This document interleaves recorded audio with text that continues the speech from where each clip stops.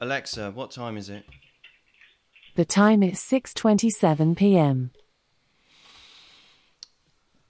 Okay. Well, we're here. We are but live. And welcome to the Pompey Politics Podcast. Blue and yellow till we die. I'm Ian Tiny Morris. And I'm Simon Sansbury.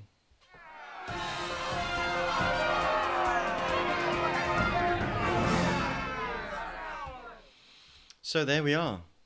We've managed to negotiate some slight technical issues after getting leery over the last couple of weeks. Yeah, actually delivered the 1827 bang on time. And it's another beautiful day in lockdown Cosham. Day 69 for myself, 10 weeks tomorrow. Day 69. Yeah, does that work? It's all trolling along. And what a weekend we've had in politics, eh, Simon? It's certainly been interesting, and not all of the stories have been really kind of about useful things for government health message or for party, have they really? No. I was going to adopt a disguise for this evening's episode, but were you? Felt I should brazenly step forth into the limelight, if we have such a thing, and we will bravely battle on as we are wont to do. So, but we've got a couple of guests on today, which is lovely. So our original focus before the mainstream media tried to ruin it all for us with their nonsense and everything that then surrounds that was to look at education. So who have we got on, Simon? So, well, we've welcomed onto the show. We have no one less than Cabinet Member for Education and Young People, Cllr Suzy Horton. And from the blue team, we have Cllr Terry Norton. Horton and Norton. That's a double act, if ever there was one. We should see if they want to do a dance or something.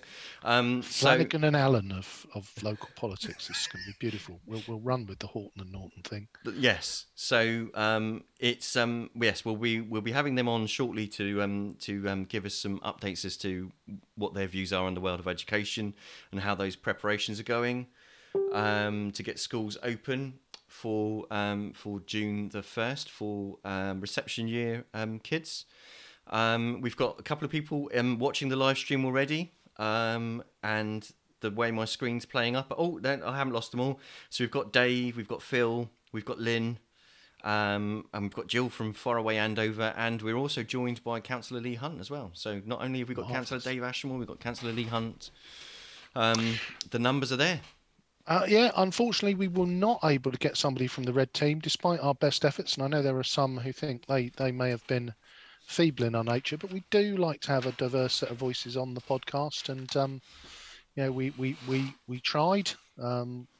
So Amanda Martin, yeah. Unfortunately was double booked. So we had originally tried to get her on to represent the red team. Mm-hmm. We then had a bit of a communications challenge with Tom Coles, who didn't manage to pick up our message, but sent a nice message over just before we were due to go live. And hopefully Tom from local Councillor Tom Coles from local Labour will be joining us on a future podcast. So whilst we don't have somebody from the red team today, hopefully we've got somebody in the bank for one of the future episodes. Indeed. And it was great last week having our first member of the local Greens on. So Tim Shim and Chase had lots to say about local green issues and about the environmental challenges. So it was really good having him participating. So as we said, the door's there. I guess our final challenge will be to see whether we can get somebody from the Portsmouth People's Progressive Party or Alliance, or so Jeanette and Claire. Obviously, they're the last sort of faction in. Faction's probably the wrong word, but the last group involved in local politics have yet to come and join us. But the door, as always, remains open. Indeed, an interesting point I thought before we open the door to our guests is that a year ago yesterday was the European elections that was the nobody wanted. Well, not nobody. So what a year it has been since, and considering that the Liberal Democrats released their analysis of their general election review, which I haven't got round to reading all of yet, but is that's a horror story, isn't it? Very, You don't want to read that just before you go to bed, son. You'll be sitting bolt upright and screaming about 3:00 in the morning. Dark materials. From what I've seen, it's very comprehensive and very honest, and doesn't spare blushes. So that's really good. That's what you want from a review, and indeed inquiries. So I think that's an interesting thing, because considering how what place we were in as a party when we saw the results of those elections, and how those results were interpreted by some, and how we went with that, and how that kind of turned into a bit of a car crash in December. So May to December, that was a TV series, wasn't it? I think so. I can't remember what it was about. It was one of those. It was about, wasn't it about a couple, an elderly couple, but one of them was quite a bit older than the other. So I dribble on. We've got a whole 13 people watching the live stream. We're breaking records, guys. This is marvellous. Welcome. Right, we're dribbling on now. Focus, man. Yes. So open the lobby. So I feel like am I doing like a Richard O'Brien thing, where I kind of let them in, and we then kind of dance across a post-apocalyptic industrial landscape. You've gone all Crystal Maze on me. Well, that's what I was thinking. Let them in, let them in. So if I'll be Ed Tudor Pole. I don't get that. He took over the Crystal Maze from Richard O'Brien, and was the lead singer of Tempole Tudor, Swords of a Thousand Men. Here you go. We've gone on a ramble. I'll take your Suzy, word Terry, for it. Bring this podcast back into some semblance of order. I think Simon and I might have lost our collective minds already. I think it was Richard Ayoade, but nonetheless. So welcome, Suzy and Terry. Hi. Hello. Hello. So thank you for joining us and submitting yourselves to a live stream. This is our first time having two guests simultaneously, so God knows how that's going to go. But no fighting, all right? Oh, we're good at not fighting. We're good. We get on very well, don't we, Suzy? We do. Brilliant. We'll ask you to do a duet at the end. We've badged you as the new celebrity double act, like a crime-fighting duo, the Horton and Norton. So that gives you an idea of the way our thought processes are working this evening. So up until 48 hours, and I'm sure we'll come on to that later. Probably the really hot topic since the Prime Minister's Sunday evening announcement of the easing of lockdown is there's been so much talk in the media about the restarting of the reopening of schools. Schools have been open throughout the pandemic, looking after the children of key workers and vulnerable children. But the big news was the reopening of year R1 and year 6, which obviously has played out across the media in this last week. So Suzy, if we can just ask you first, kind of how are the schools in Portsmouth looking in terms of being open for business in 1 week's time? Yeah, well, the first thing is to highlight what you said already, that actually this is not the reopening of schools, and that schools have been open the entire time, and every school in Portsmouth has been open.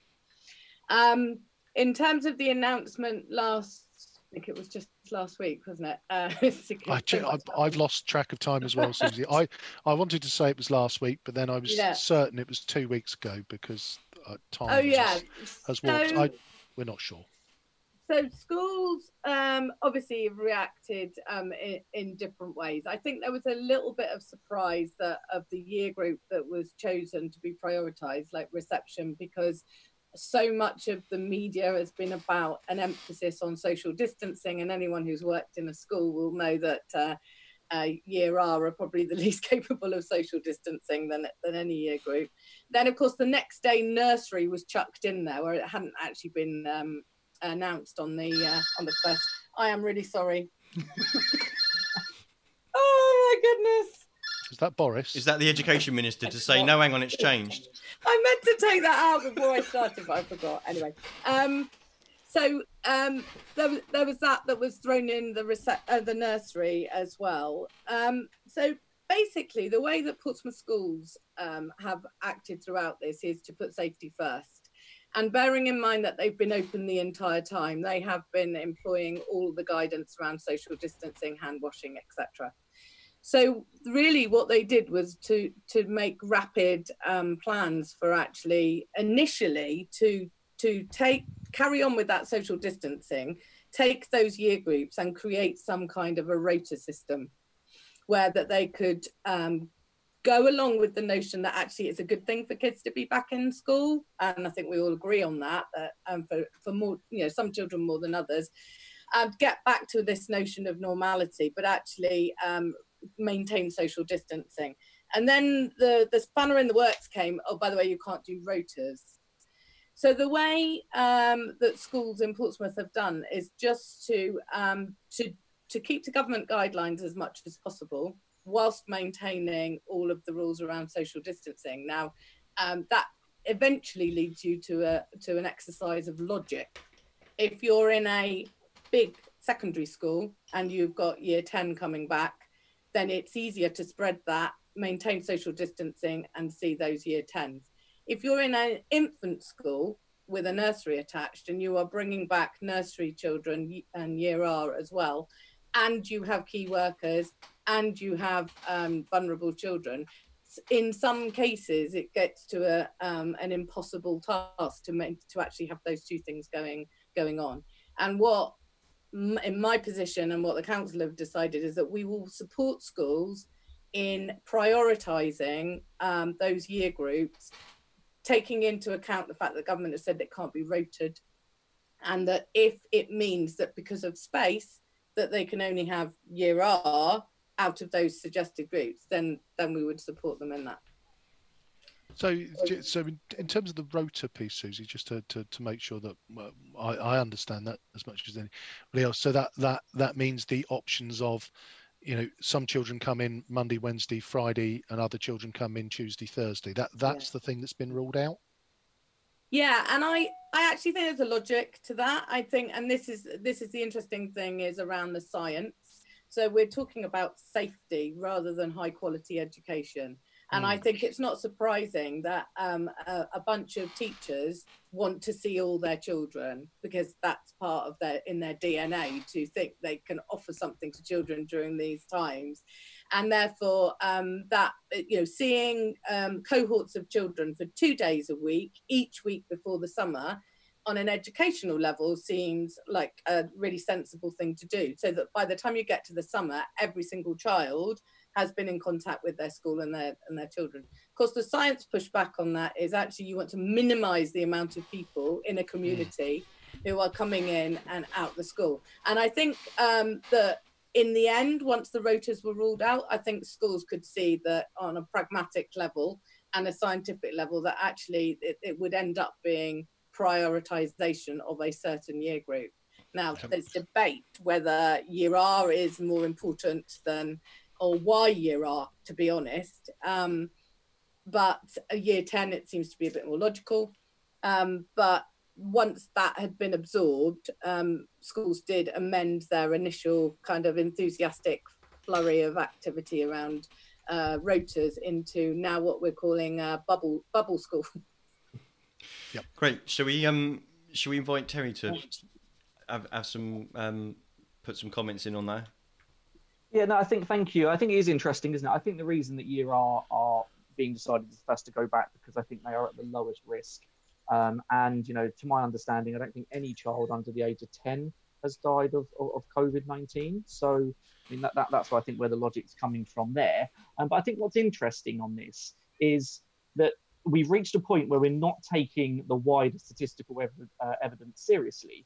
And in most cases, I think 99% of the cases, there are talks about what other countries are doing. And yet when it comes to education, we're avoiding that. And we're talking, often hearing about the risks, etc. And also the WHO have said that they think that there are rare cases of children contracting this,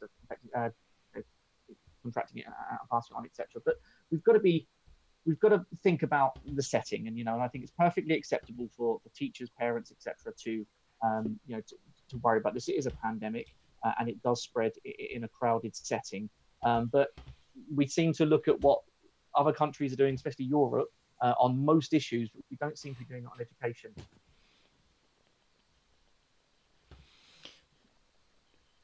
Okay, yeah. So that's an interesting, yeah, because I must admit there's it does on the face of it kind of seem quite strange, doesn't it, to have the age range of children that frankly are used to kind of licking things, and it would be difficult to kind of convince them to stay away from each other. But what you're saying is that the reason why those are being chosen first isn't because of their ability to obey distancing. It's actually because of the evidence around transmission and susceptibility to infection. Yeah. Just, I think the word pods came up, and I've seen that come up a few times before. Do you? When I was listening, when I first heard the announcement, we've had small children in the past, and as Simon has alluded to, just trying to get them to stop eating crayons and the like and licking each other is a challenge in itself. How educators manage to do any more than that has always been beyond me.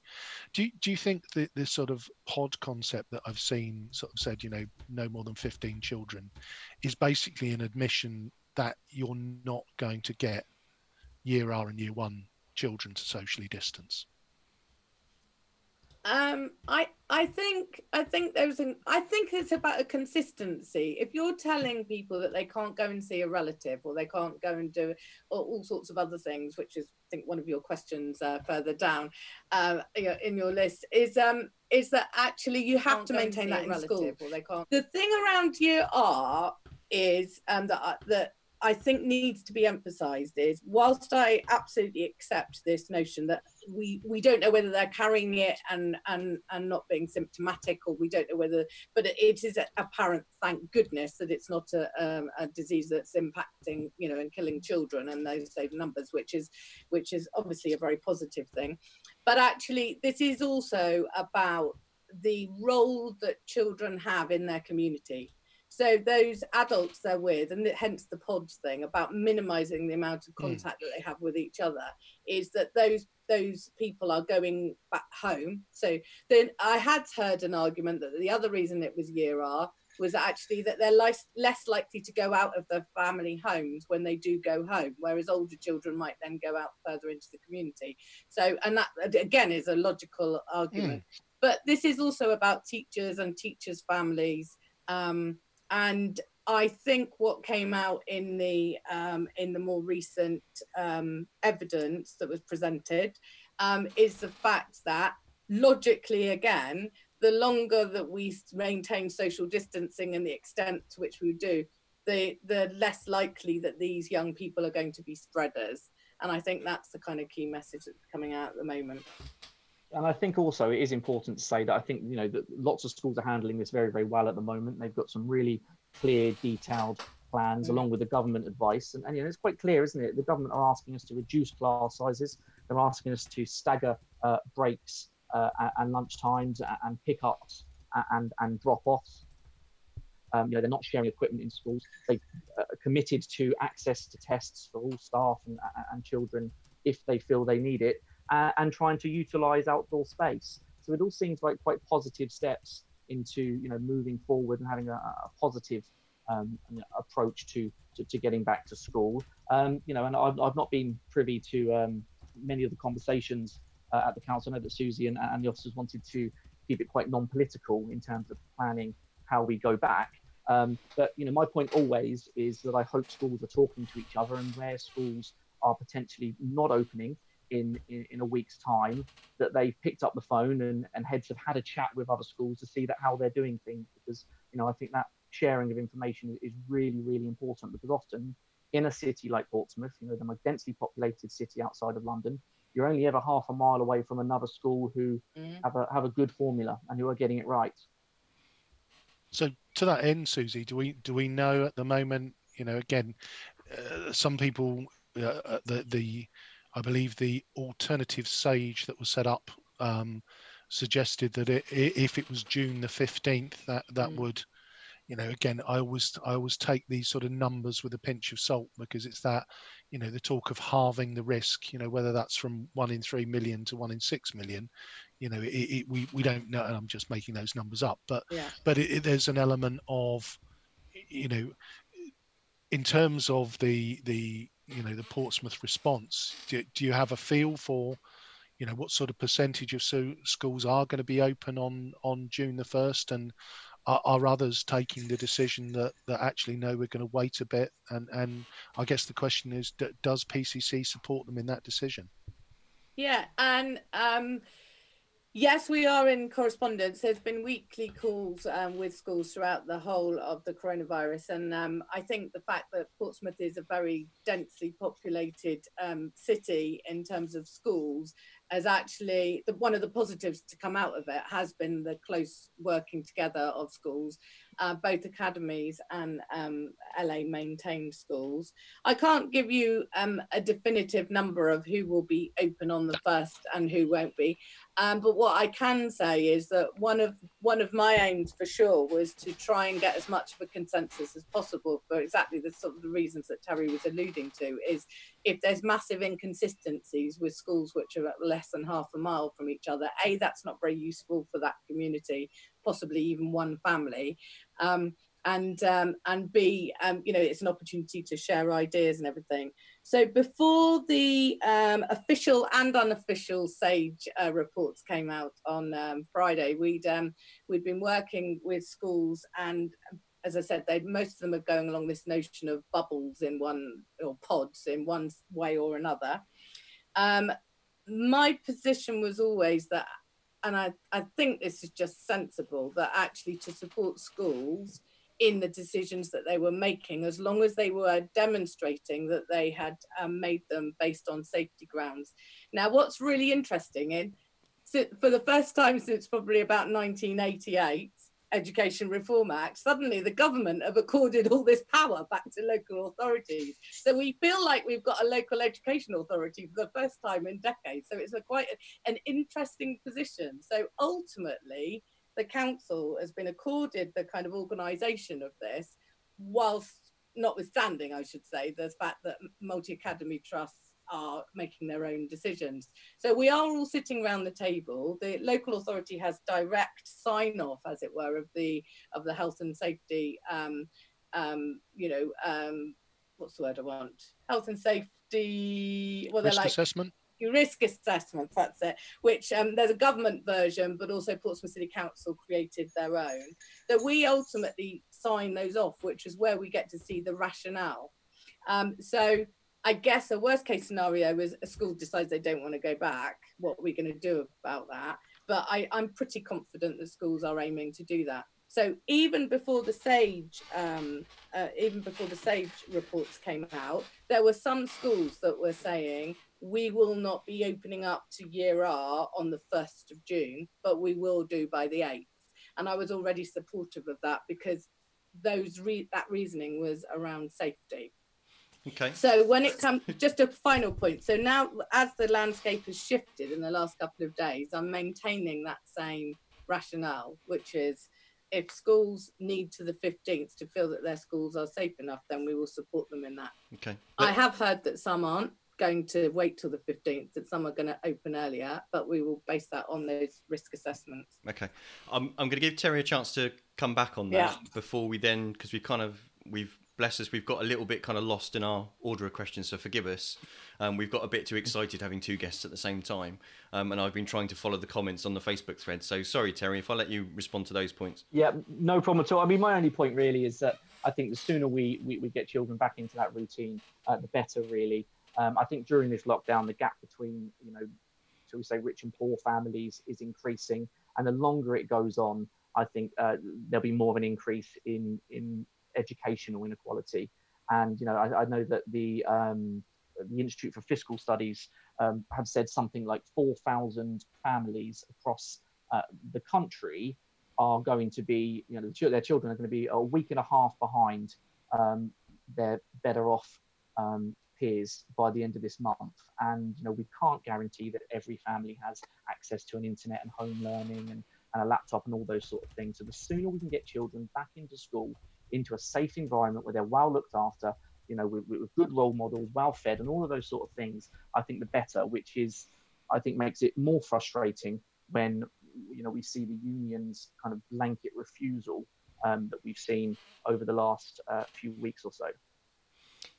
Thank you. That actually leads us back to what we'd originally billed as our first question. So that's really quite effortlessly done, mate. Thank you.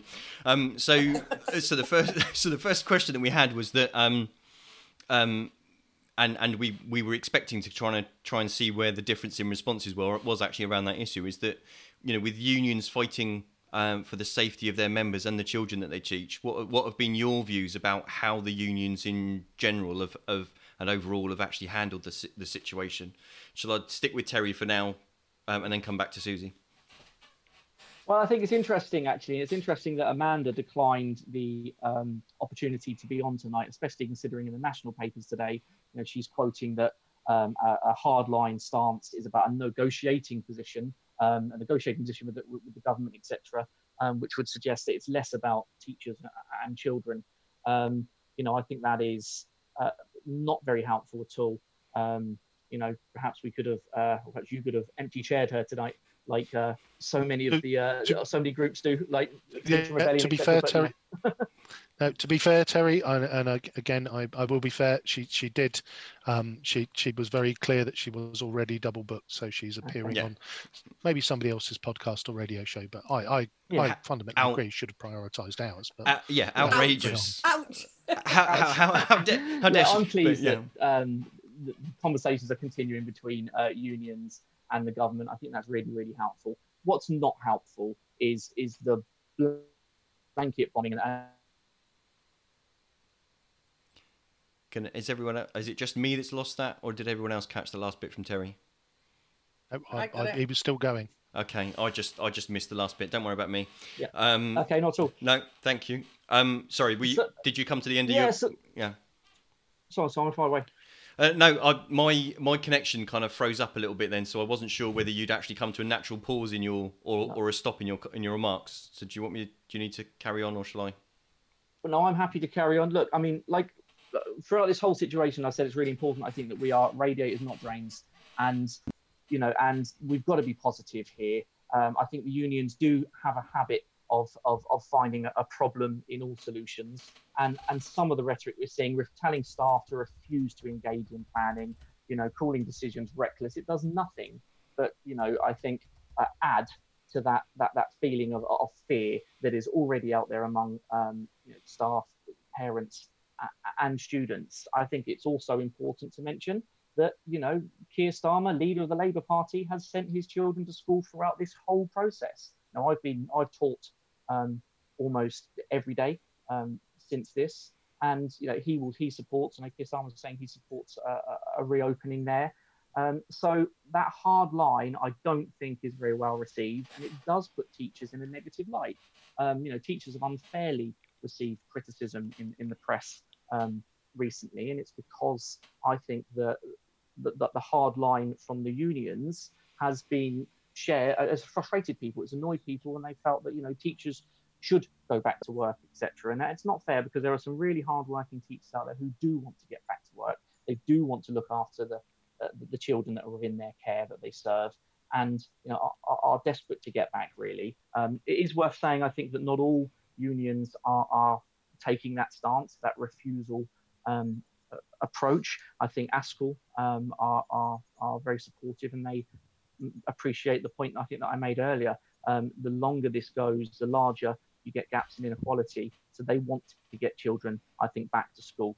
But it's interesting, isn't it? Definitely. Thank you, Terry. Suzy? I'm just going to start off with a fair one, because I kind of think that's the bit I agree with Terry a little bit on, is this whole, what's frustrating me is the fact that in this dispute becomes this association of school as a scary place. and both for staff and for pupils. And I think that's going to end up being a real challenge for schools and for the education sector, is actually building this back up. Personally, I would have rather seen a little bit more guidance and structure from the government and a delayed start, because the science would have dictated that was making it more safe in terms of the R number. And I think it would have been an easier narrative to sell to teachers and pupils and their families, who are the most scared in a way, that it wasn't a dangerous place to be. So also coming back to an agreement with Terry is actually for children, it's not the actual risk of having COVID-19 was low always and is still low. It's about that. It's about squashing the curve and dealing with the pandemic. So that's the first thing about fear. I've actually worked really positively with the unions on this. They've come to a lot of meetings, and actually, on the whole, the negotiations in Portsmouth have been very respectful and kind of collegiate. Although often that's with heads who are obviously in a position where they are the leaders and they have to write a plan. I mean, they can't abdicate that from that responsibility of doing it. The reason why I think so far I'm on the same page as them is I go back right to the beginning of this pandemic. Now, I live with my nan, who is, at the moment, I live with my nan, who is nearly 102. And she has 3 sets of carers who come in every day. And right at the beginning of this pandemic, the Public Health England stated that there was no need for PPE for carers. And I vociferously communicated my view on that, because I felt that was a communication that was made because of the lack of PPE and not based on good scientific evidence. And so that's why I think there's some illogical stuff going on here around PPE and around teachers and about protection of them and their families and children and their families as well. So when I read the SAGE, interestingly, I read the official SAGE. It was very much blinding with science, but actually I think there is some crossover there, that the more delay there is, the more chance there is of reducing the reinfection rate. And I personally at this point think that until we can get proper health and safety sign off and guarantees that that is safe for everyone in the community, that I agree with them at the moment. I think it's an interesting point, Suzy, and it's interesting you touch on fear and relative risk, because there's been a lot of information in the press this week about the number of teachers who kind of don't feel safe, and a lot of interviews on I saw a series on breakfast television where tearful parents were basically taking I'm not sending my child back, it's not safe.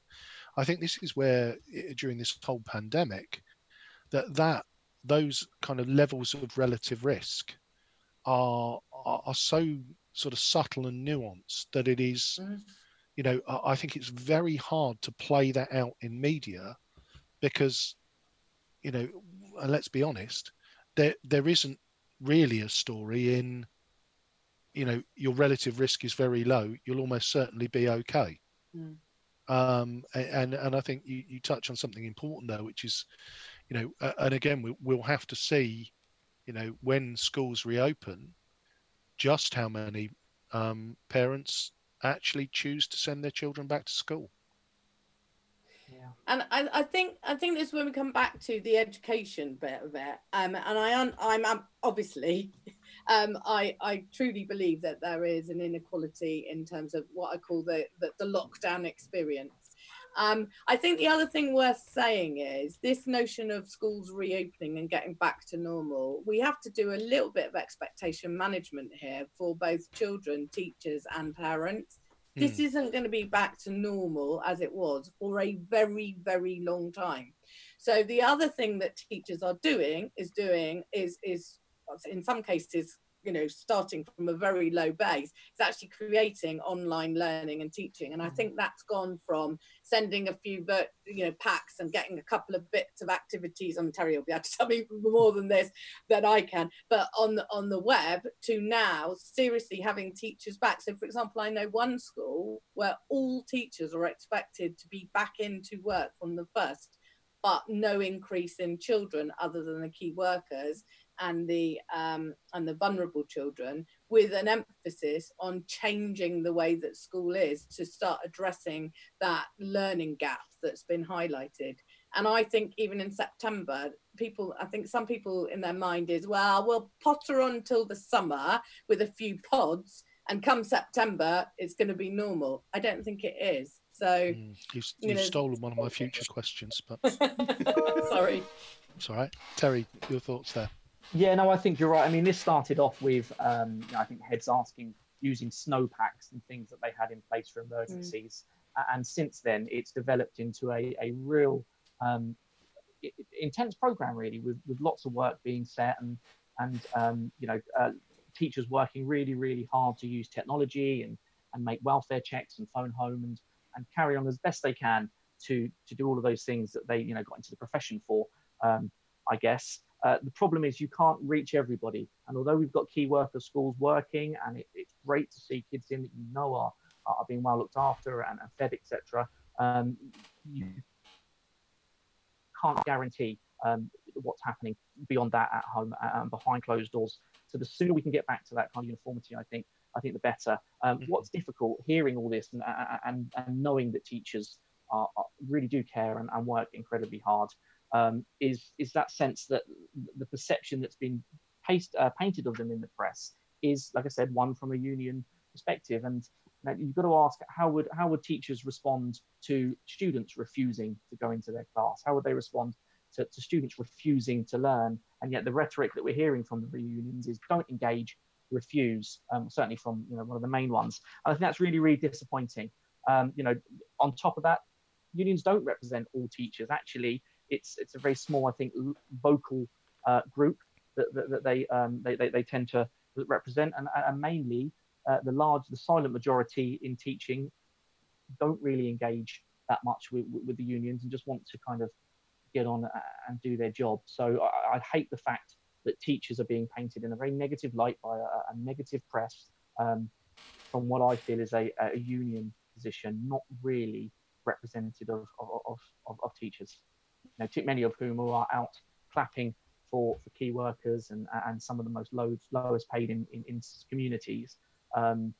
They want to go back. They want to go back to work. A lot of them, I think. Okay, thank you. Did you want to do the next question, Ian? I can't remember what it is, and I haven't got it on the screen in front of me. Okay, so I think you should do it. Owing to the fact that you're organised. Okay. Well. Hang on, and don't spread that rumour. We've kind of really covered the Portsmouth City Council who have said that they'll stand by schools that won't open or can't open. Sorry, I should let me choose better language. Our third question on our merry list was that about the sage advice, saying that the risk from sorry to use the not reopened for reintroducing the years that the government have talked about actually halves if it's left until June 15th. Shouldn't we just wait, Suzy? Well, it's like all of this scientific advice. It has to be kind of you have to, unless you're a scientist, then you're dealing with the information you've got. For me, that seems logical then. And I've seen the 3 graphs, which also says if you leave it to the beginning of September, which a lot of parents are saying anyway, that they're not sending their children back before the summer holidays because there's that kind of psychological break that suddenly another 6 weeks is going to make all the difference, because normally a 6-week holiday is a massive length of time for a parent. Yep. Can't wait to get there. But actually, when you think, we've been in lockdown that amount of time, actually it could happen again, how different would it be? But the graphs that I saw, if I trust the science that I read, make that incredibly logical, that the 15th would be a far better way to contribute to the reduction of the R rate. As I want to come back to the point that I make. I don't think for children school is a scary and dangerous place as far as this illness is concerned. But if we're saying that children are part of a wider community and we have this collective responsibility to behave for the good of everyone and to protect the NHS and etc., then it makes inherent and logical sense that if all those children are at home until the 15th, that it would reduce the R rate or contribute to the reduction of the R rate. That is a separate issue to whether I think, as someone who cares about teaching, whether it would be beneficial for numbers of those children to start reintroducing school into their daily life. Okay, Terry? Yeah, well, I think what this is about, it's about testing the R rate, isn't it? And doing that, small steps first, isn't it? Doing it in the safest possible manner with, younger children first. And if it spikes, then the government have the opportunity to revise their decision on the 15th. I still stand by my point that every week that goes by is a week of uncertainty for some teachers and children and families, etc. So this is all about testing, isn't it? It's all about seeing what happens with the R rate. If it spikes, then they can make the decision. Hence the decision to have 3 year groups in and the 5 steps that that we heard about earlier. So one of my great musings as somebody who's been locked down for coming up for 10 weeks, one of the things that seems suspiciously absent from all of the government hinting about future measures is, so far they haven't said anything about the time when social distancing will not be in play. And I think, Suzy, you touched on it, and maybe because there's a short-term challenge, have you guys given any thought to September? And the conversation about class sizes isn't going to go away. We don't have schools that have 50-60% spare volume and capacity. Have you given any thoughts as to what September might look like if we're still having to play the social distancing card? Absolutely, and that is high on the agenda at the moment, and every indication is that, hence why I made my previous point, it's not going to be school as normal in September. Therefore, we do need to address this, digital inequality, and also the quality, and this is where schools are moving to now, is actually looking at, right, what does digital look like, and how much of it has been almost like activity, and how much now is needs to go to actually delivering a curriculum so that these children don't end up missing what potentially could be up to a year of their learning. I do want to just jump in there with something. This is, for me, as an educational philosopher, and Terry will know this.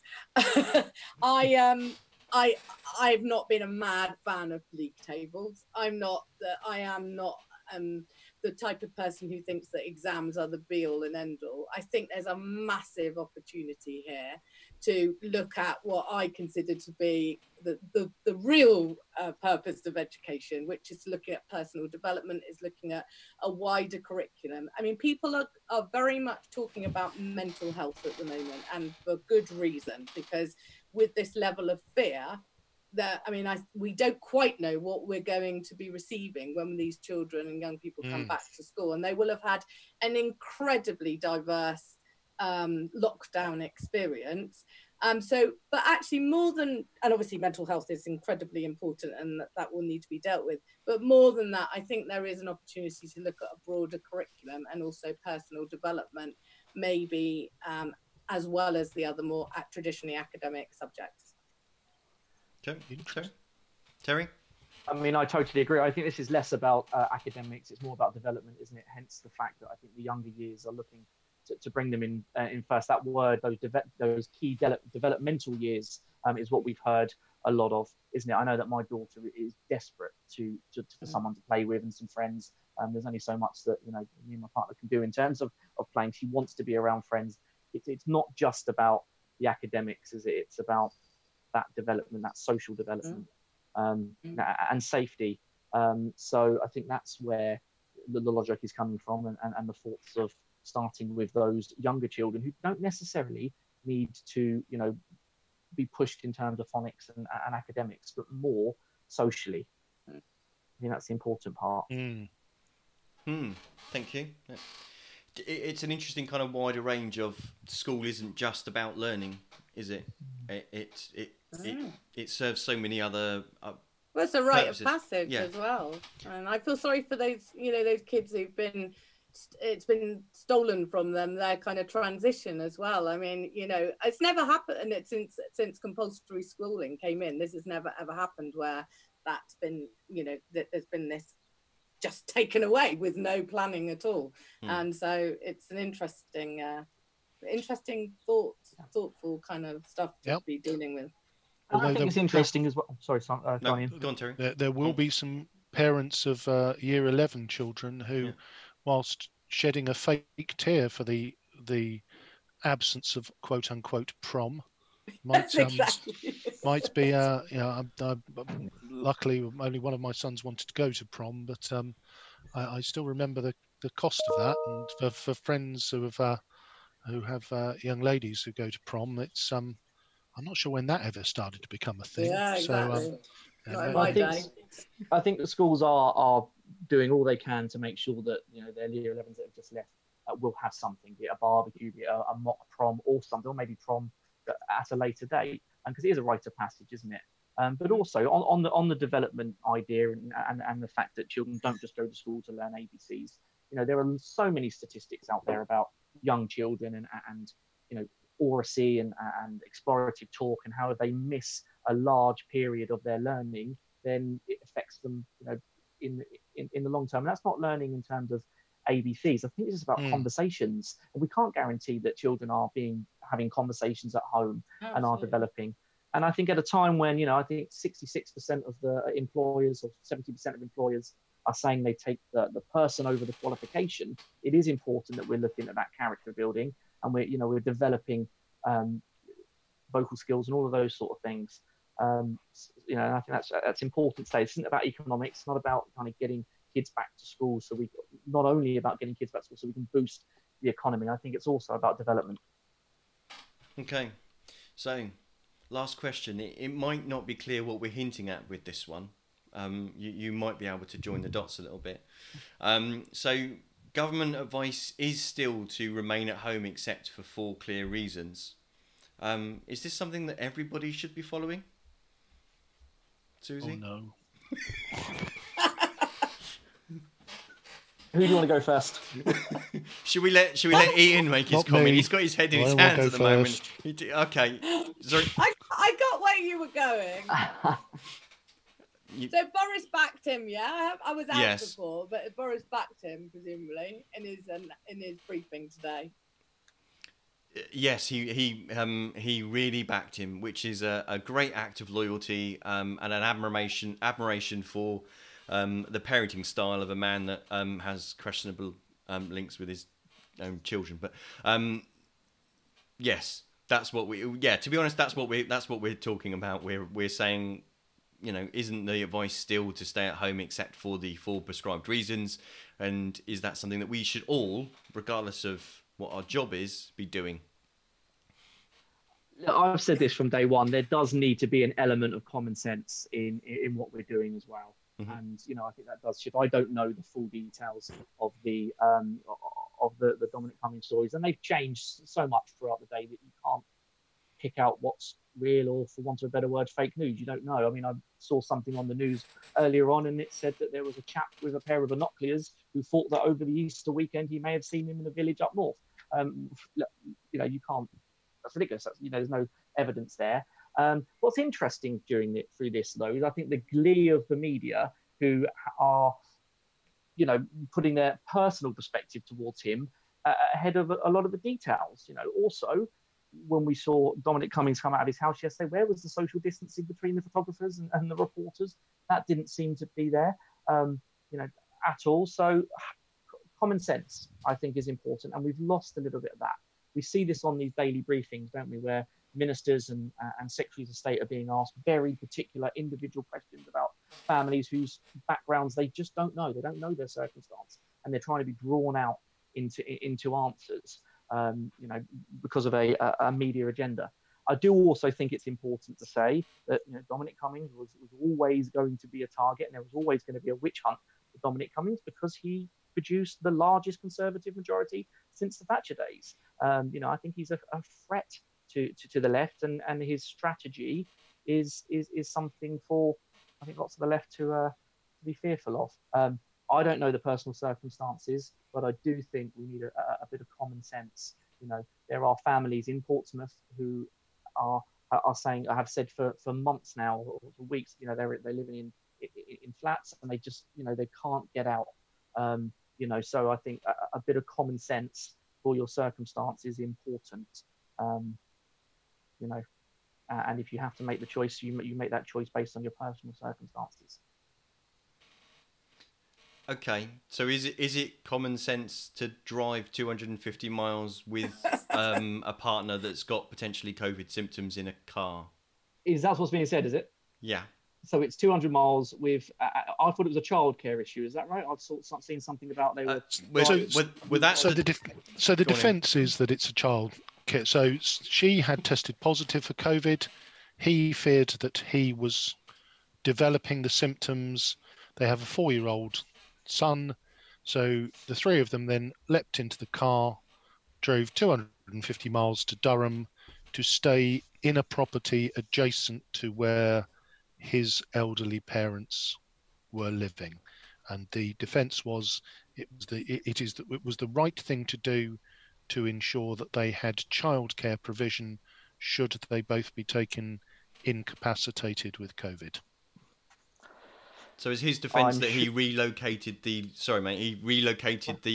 location of his isolation in the middle of the period of the isolation? Is that effectively the crux of the defence, in order to have nearby the grandparents to look after the kids? The kid, even though his brother lives in London. I think that's the. Like you say, there's allegations. They fact checked. Well, to be fair, yes, those bits have been acknowledged as truth, Terry. So, so it is an element. And again, look, don't want to put you on the spot. With it. It is. I've not found it an easy day for me personally. Easy couple of days, because I believe very much in what's in cricket something called the spirit of the game, which just isn't the letter of the law, but it's the way in which you go about your business. So for me, if you are the person who is telling or is driving the narrative for the country to say, stay home, save lives, protect the NHS, and you are well connected, well paid, and living in London, if you then drive to Durham based on, well, we thought we might need some extra childcare, for me that's an indefensible position, because there is an element for me of you're telling everybody else to stay home, and I think there is I'm at the point where whether he has broken the law or not is immaterial. And I think Simon quoted this the other day from, I think it was an Alistair Campbell, that says, if you're now the story, then you've got to go. And for me, whether he feels morally that he's been, if he doesn't feel he's done anything wrong, then for me, I have a significant problem with his moral compass. Well, look, I think Dominic Cummings was always going to be the story at some point, but because of his successes. Look, I'm fortunate enough not to be in a position where myself or Hayley or Olivia have contracted any symptoms or anything like that. But I do know. Listen, there are families out there who have had a real tough time with this and have had to flout the rules, because it's the right way to put it. But I think with we spoke about the mental health issues here, haven't we? Yep. And the effect that this is happening on lots of different families. And that's my point, I think, where common sense has to come in. And I assume if what you're saying is correct, that they made a decision. It's unfortunate that he's such a public figure. Let's give Suzy a chance too. It's all rather unfortunate. Suzy? And to be fair, we need to draw a line under this, otherwise I am going to be I'm going to be forced to bang my own head against my desk in a Well, turn your camera off when you do it. frustrating and unhelpful way. Let's at least let Suzy respond. Yeah, absolutely. To that. Yeah. I'll keep it quick, Ian, because you've said most of what I was going to say, which is interesting coming from you. I think he was totally wrong. When you do a job, and we know this, Terry, if we do something wrong, as even as local politicians, you would expect the repercussions to be much bigger than if you were Mary down the road. Well, I would argue. Sorry, Suzy. I would argue that there's some dreadful behaviour on the council from some fellow politicians. And, I agree. You know, actually, we don't follow a code of conduct, do we? Like I many agree, employees do. but you would expect some kind of comeback. I think he was. I don't think he's in a unique situation where he needed to do that. I mean, I have not been into a shop for weeks and weeks and weeks because that is what I am told is the best way to protect my family. Have I wanted to? Yes. Has it made my life really difficult in many ways? Yes. Is my life as bad as other people? No. But I think the rules are really, really clear. If you need to go and get food or medicine or whatever, and you have no option, it will be seen very differently to if you willfully do it. And I think he knew exactly what he was doing. He took a risk. He's got found out, and he would have known more than anyone that he was going to be hung out to dry more than most people. So I actually think he was wrong and he should go. I don't know what the alternatives were for childcare there. I do think it's interesting though that you said the rules are very, very clear, because the government's been criticised throughout this for the rules not being clear, and I've managed to use that bit of common sense, I think, to interpret the rules and to not want to kind of go out, because I appreciate that if lots of people all make that decision, then you know the perception is that everybody is out and there's crowds of people and it gets worse and worse. You know, so that's interesting. But if you've written the rules and you don't know the rules, then that seems to be. I think you're not keeping to that's but isn't to be fair, you know, and again, the media has a part to play in this, which is that, you know, for me, you know, that the stay home. Well, it doesn't mean stay home. It's all these caveats. You know, it's not clear. Nobody knows what they're meant to do. And then when we had the stay, why can't they keep it to the stay home? We all understood what that meant. And you think, you're hang about. But that's the trouble. So, you either have a clear, short message, or you have something that's endlessly prescriptive. And I guess this kind of speaks to Terry's point, is that yes, you need at some point, regardless of how prescriptive the guidelines are, you do need to kind of rely on that on that common sense, and a common sense of what's the right thing to do, what's the right way to avoid the risk of spreading infection.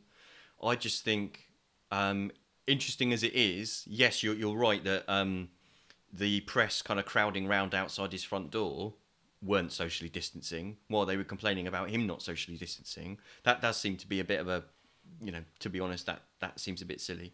But in his position, it isn't a lot, as you probably will both be inexperienced to have observed. It isn't necessarily all the time about what you've actually done. It's actually about what you've perceived to have been done. And if you're a bigger part of the story than the person you work for, and in this case, the Prime Minister, who's just spent 95% of his daily coronavirus briefing trying to defend what Ian is pretty much describing as the indefensible, and I don't disagree with him, if I'm honest. You know, he shouldn't be the story at this point in time. But there is a case about, and I do agree with your point a little bit, Terry, about he was always going to be an easy target for people to say, because of how he is not universally celebrated for what he has achieved, right? And I think that, like and that isn't another fair. Politician, you know, over the pond, the media hate him because, you know, there is an element here that he opens people's eyes to a media agenda, and, you know, regardless of personal opinions or any of that sort of stuff. It's interesting that they've gone on a personal perspective with him, as opposed to, you know, one of holding him to account. Yeah, well, I guess there's an element of, and again, we are coming up on the hour, and there is an element of, had he not have driven to Durham, there would have been no story. and Yeah. they'd have to find something else to get him from. We've used a cricket So, reference, so is that an own goal? Is that do we squeeze in a football reference? We could do. We said we'd go football because I'd had enough of politics today. So Susie, Terry, thank you ever so much for coming on board. Been really insightful from both of you to get that inside story on everything that's happening in education in Portsmouth. So you've been listening to the Pompey Politics podcast. Blue and yellow till we die. I've been Ian Tiny Morris. And our guests have been Suzy Horton and Terry Norton. And I've been Simon Sansbury.